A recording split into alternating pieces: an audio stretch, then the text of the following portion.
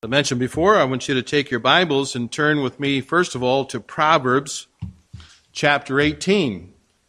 And we read some wonderful things in chapter 17. Some things I think are wonderful, some things were not so good. There were some warnings and some issues there, and I think that's very typical of people's lives today, and especially parents, fathers, children, and so forth.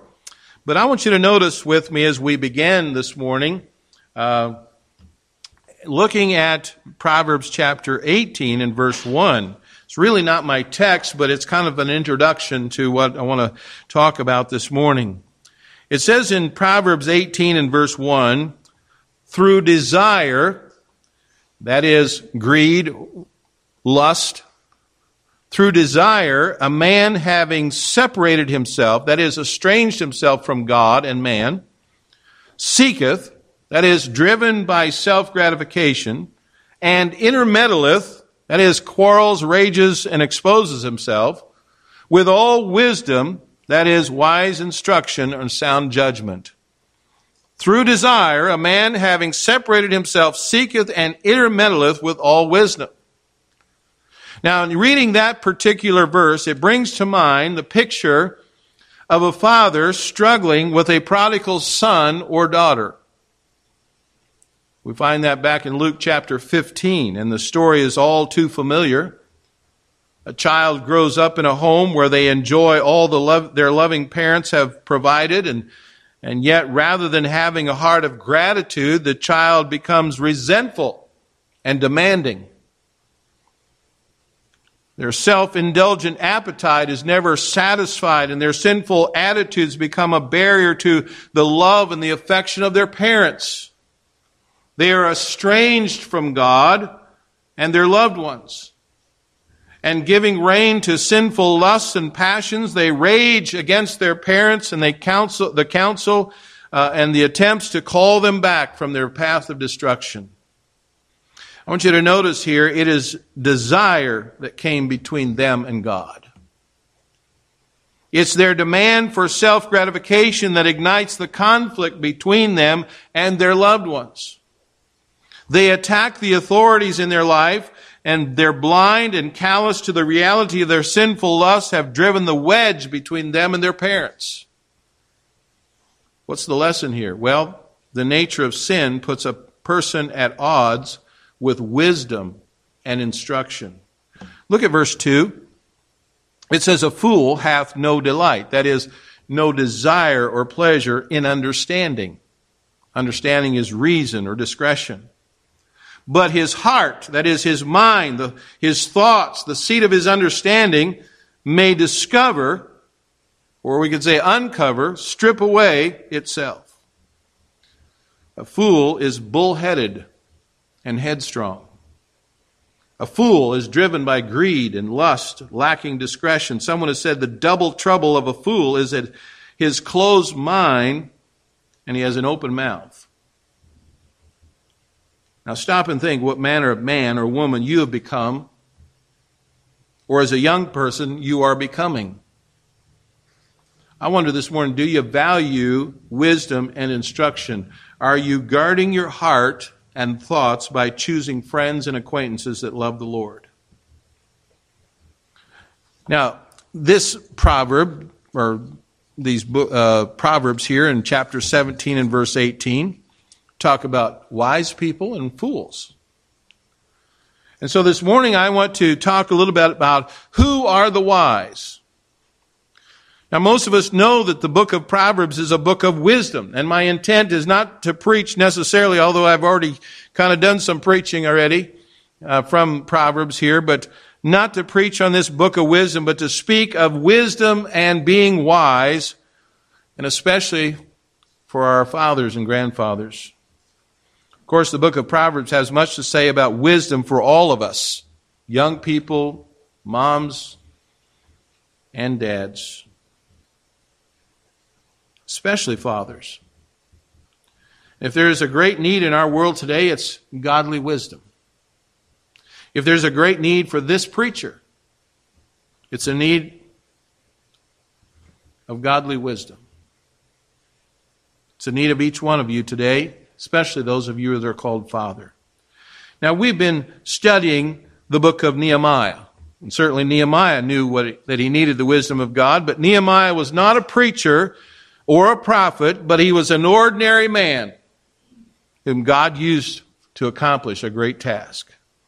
And as I thought about this, I could not help but think of my own dad.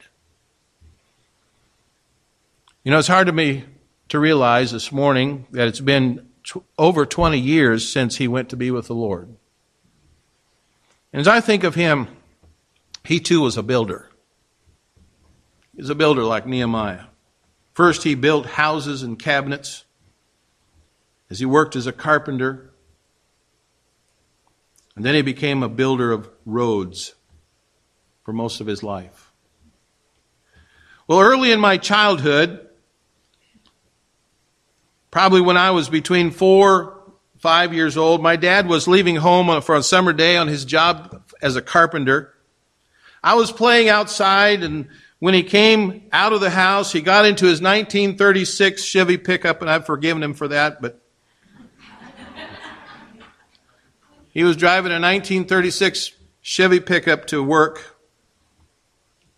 And if you know anything about those vintage, they weren't vintage back then, but they are now.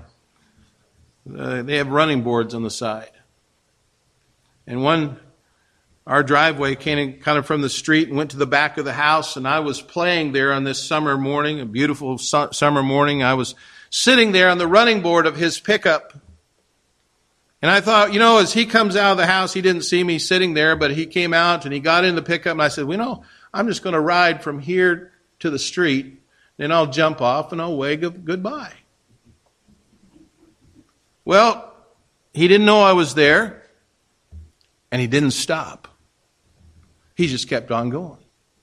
He made a left-hand turn onto the street, and he went down about a quarter of a mile, made a right-hand turn on a dirt road. And I'm hanging on for dear life. Finally, the dust got too much for me, and I decided, I better let him know that I'm here. So I grabbed the bottom of the open window, and I lifted up myself and looked into his very surprised eyes. And of course, he stopped the pickup immediately, and for some reason, I can't remember what happened next.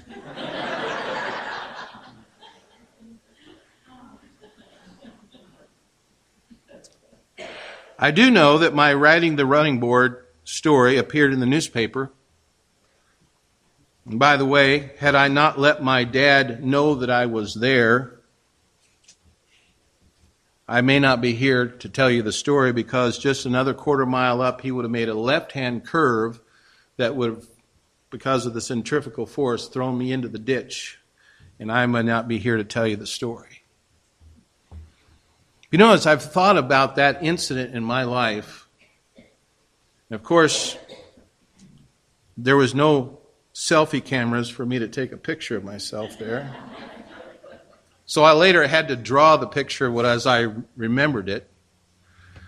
But I thought that, it's a picture of life. Many people are outside of Christ.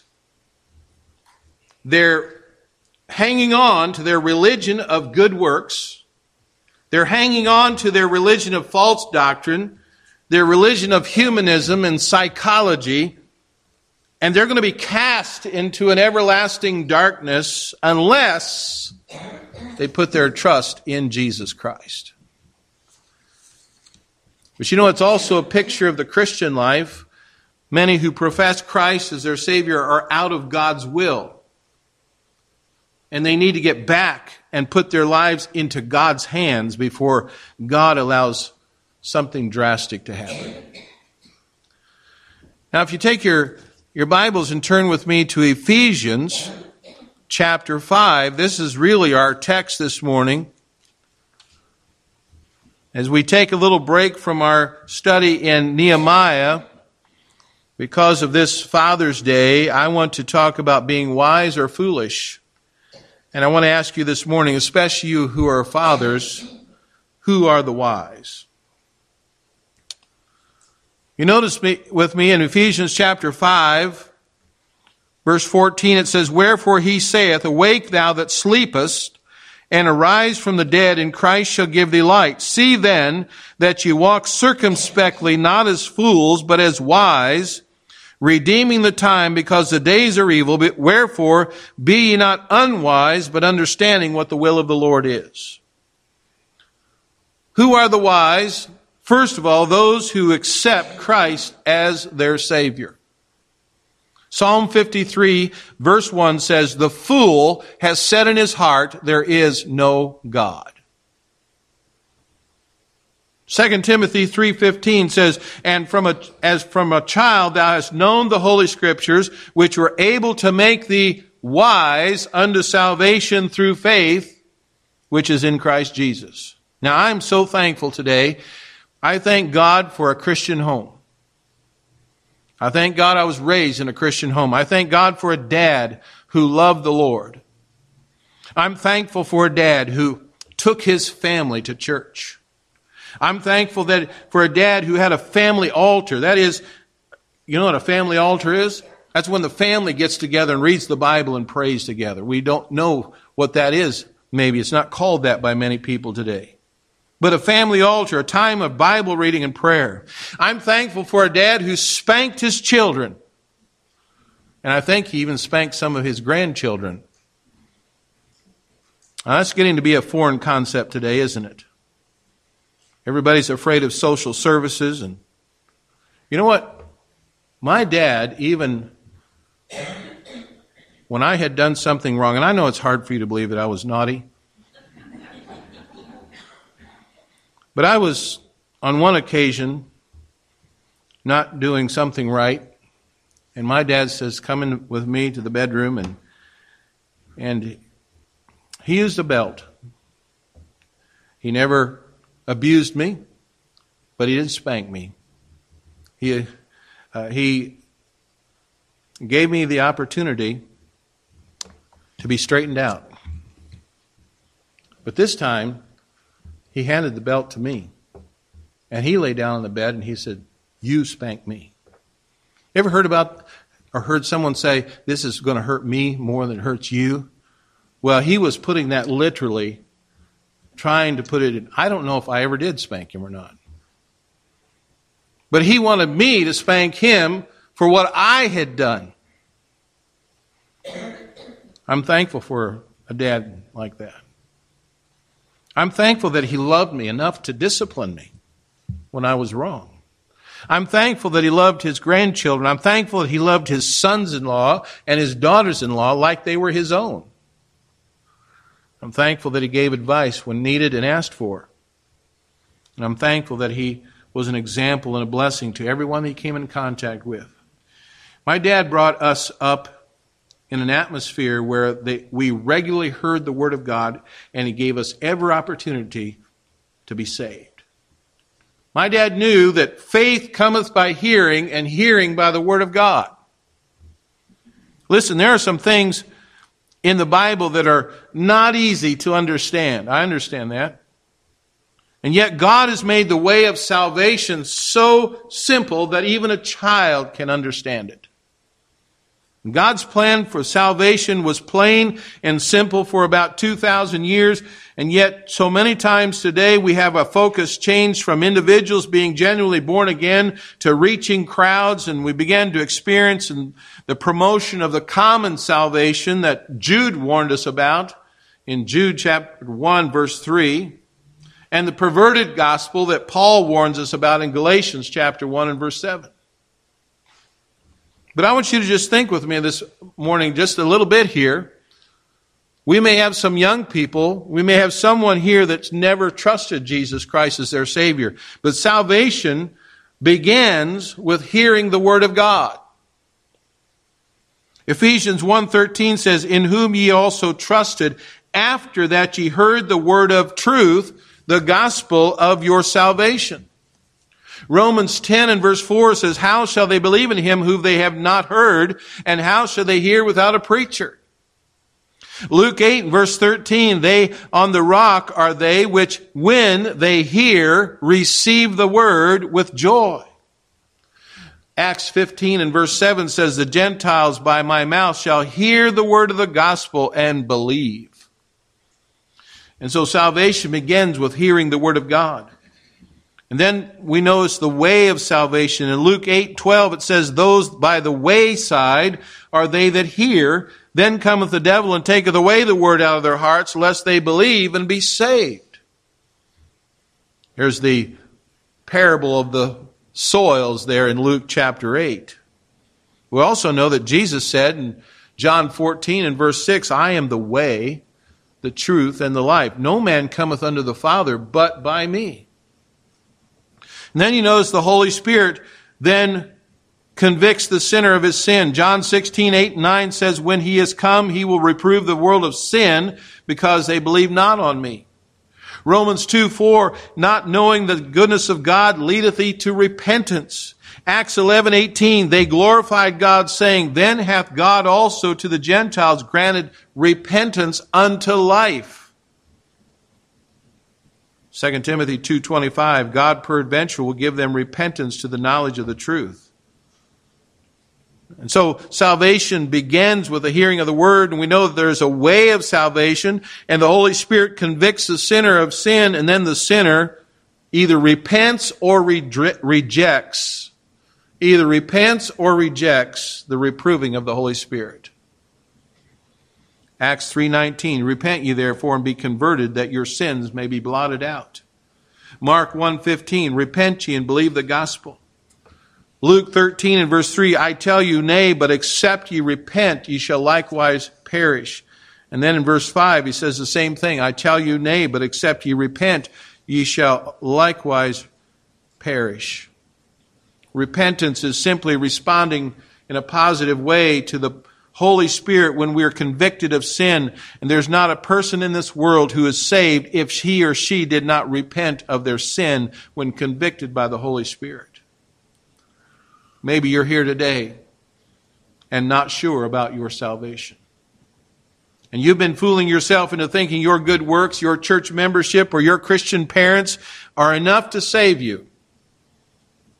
It was as a 9-year-old boy that I came to realize that God so loved the world, and that word world included this 9-year-old boy, that he gave his only begotten Son, that whosoever believeth in him should not perish, but have everlasting life. Who are the wise? Those who accept Christ as their Savior. Secondly, those who understand the will of God. Ephesians 5 and verse 17 says, wherefore be ye not unwise, but understanding what the will of the Lord is.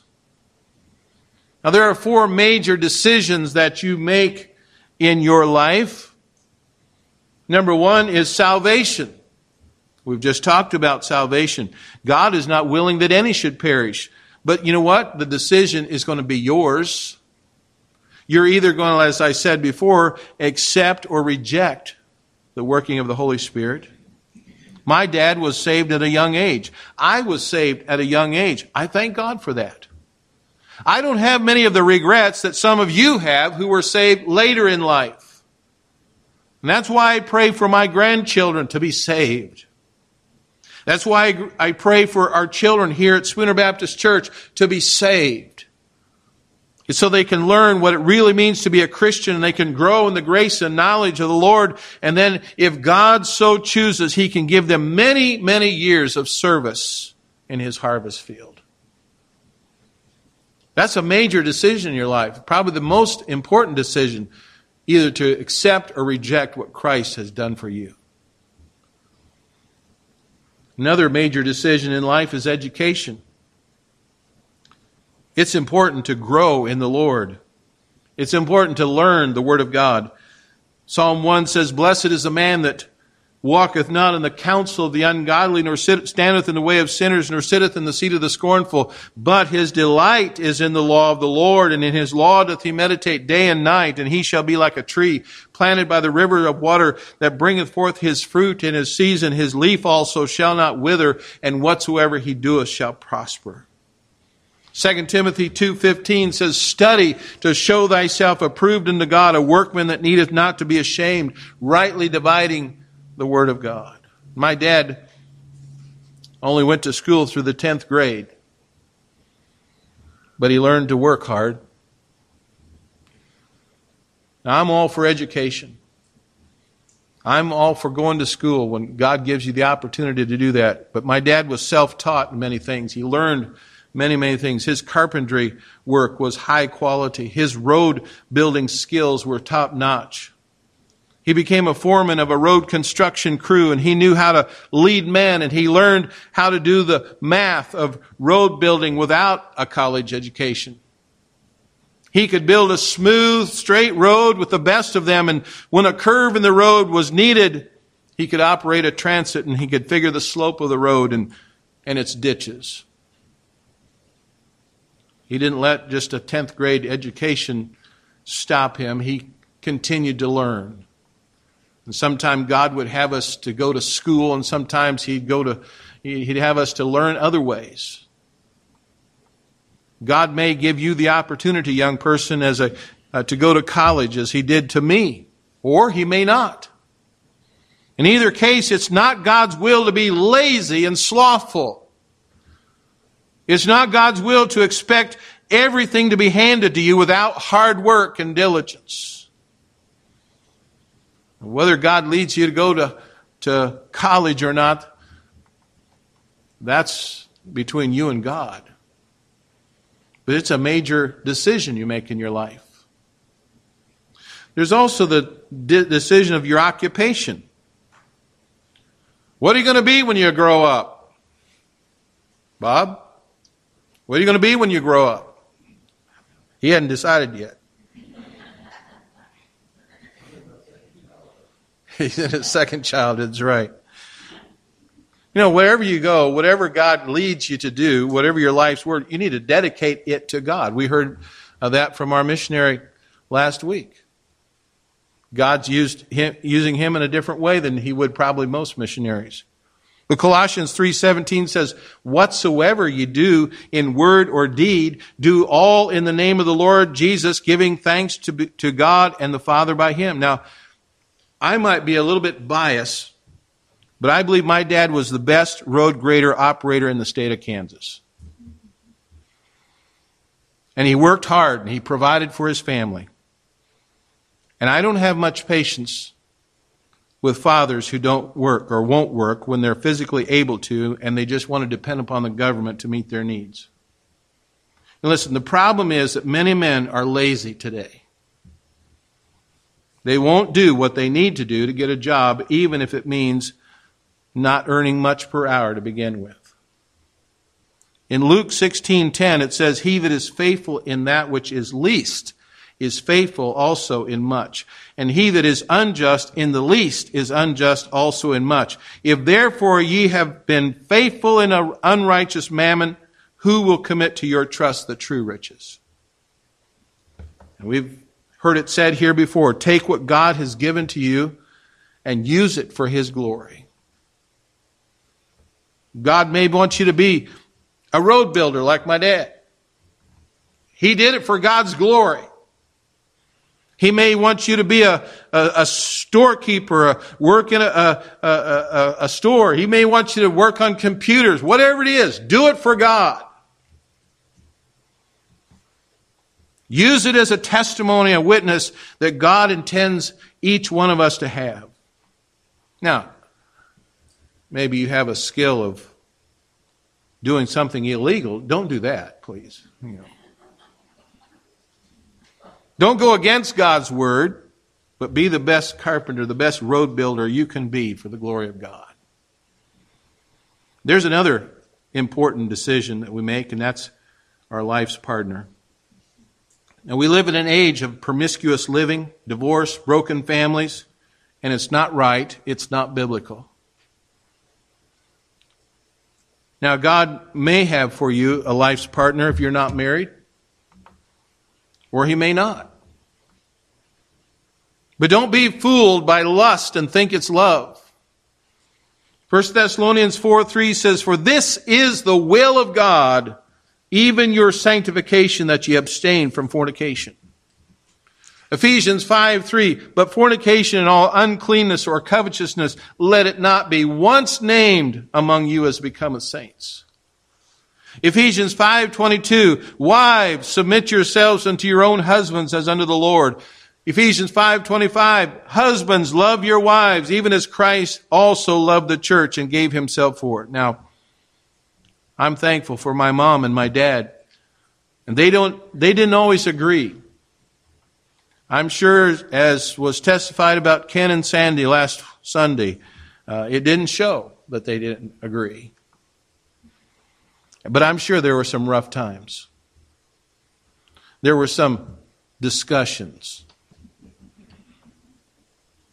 But you know what? They were committed to each other for life. Committed to each other for life. Now, you may ask, well, how can I know God's will for my life? Well, number one, obey God's written will. Right here it is. Many, many places it says, this is the will of God.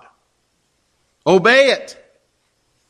And if you're not willing to obey the obvious will of God, why would He reveal anything else to us? But we must agree to do God's will before He'll reveal anything else. Acts 9:6, Saul, who became Paul, said, Lord, what wilt thou have me to do? God's will is not a menu from which we can choose whatever fits our will. Jesus said, I am come that they might have life and that they might have it more abundantly. And trusting the Lord is a prerequisite to knowing His will. Psalm 7 and verse 1 says, O Lord my God, in Thee do I put my trust. And then secondly, find a Bible principle to follow. Though we may not find a specific verse or passage of Scripture that fits our life situation, we can find Bible principles that will help us determine God's will for our lives today. Psalm 119 and 105 says, Thy word is a lamp unto my feet and a light unto my path. James 1:5 says, If any of you lack wisdom, let him ask of God, that giveth to all men liberally and upbraideth not, and it shall be given him. And then thirdly, seek godly counsel that God has put into your life.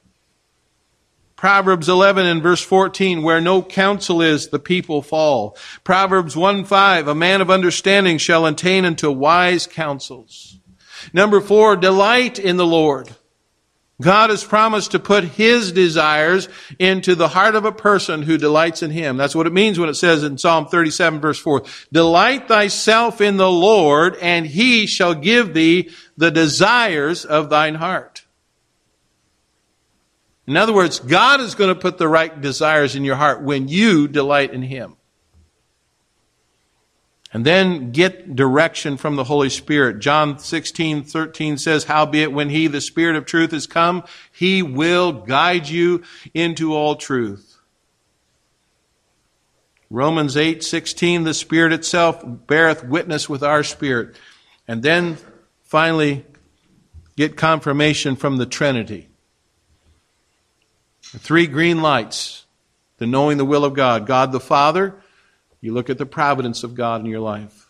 God the Son, you look at the Word. God the Word. In the beginning was the Word. And then the Holy Spirit, who will guide you into all truth. The Holy Spirit is always in total harmony with the Word of God. Who are the wise? They that understand the will of the Lord. And then thirdly, those who shine and turn many to righteousness. Daniel 12:3 says, And they that be wise shall shine in the brightness of the firmament, and they shall turn many to righteousness as the stars forever and ever. I think about my dad again, how he was a light that shone in this dark, wicked world. Was he perfect? No. But he was a man who made friends and was a testimony to the goodness of God in his life. You know, if you weren't my dad's friend, it was your own fault. He lived his faith and his Christianity in his friendliness, in his rescue mission work, in his church work, in his community work. He did what he could with the skills and the personality that God gave him, and it made this world a better place. Proverbs 11:30 says, the fruit of righteousness is a tree of life, and he that winneth souls is wise. Acts 1:8, Jesus promised that we would receive power after the Holy Ghost has come upon us, and ye shall be witnesses unto me. And if we're not witnessing for him, it's obvious the Holy Spirit's not in charge. And sometimes our fearfulness stems from the fact of concerning who's in control of our lives. 2 Timothy 1:7 says, God has not given you the spirit of fear, but power and of love and a sound mind. Ephesians 3:16, be strengthened with the might of by his Spirit. Romans 15:13, that ye may abound through the power of the Holy Ghost. Romans 15:19, by the power of the Spirit of God. 1 Corinthians chapter 2 and verse 4, in my speech and my preaching and demonstration of the Spirit and power. 1 Corinthians 2:5, that your faith should not stand in the wisdom of men, but in the power of God. 2 Corinthians 2:5, that the power may be of God and not of us. 2 Corinthians 13:10, according to the power which the Lord hath given me. Let's be honest, if we are using the excuse of fear, we have a form of godliness, but denying the power thereof. John 14:21, Jesus said, he that hath my commandments and keepeth them, it is he that loveth me. If you truly love someone, you'll want to do all you can to please them. Now that's true, humanly speaking, I believe, as well. Young people, if you say, I love mom, I love dad, then you'll want to do things that please them. And if you as a Christian say, I love God, I love the Lord, then you're going to do what is going to please him.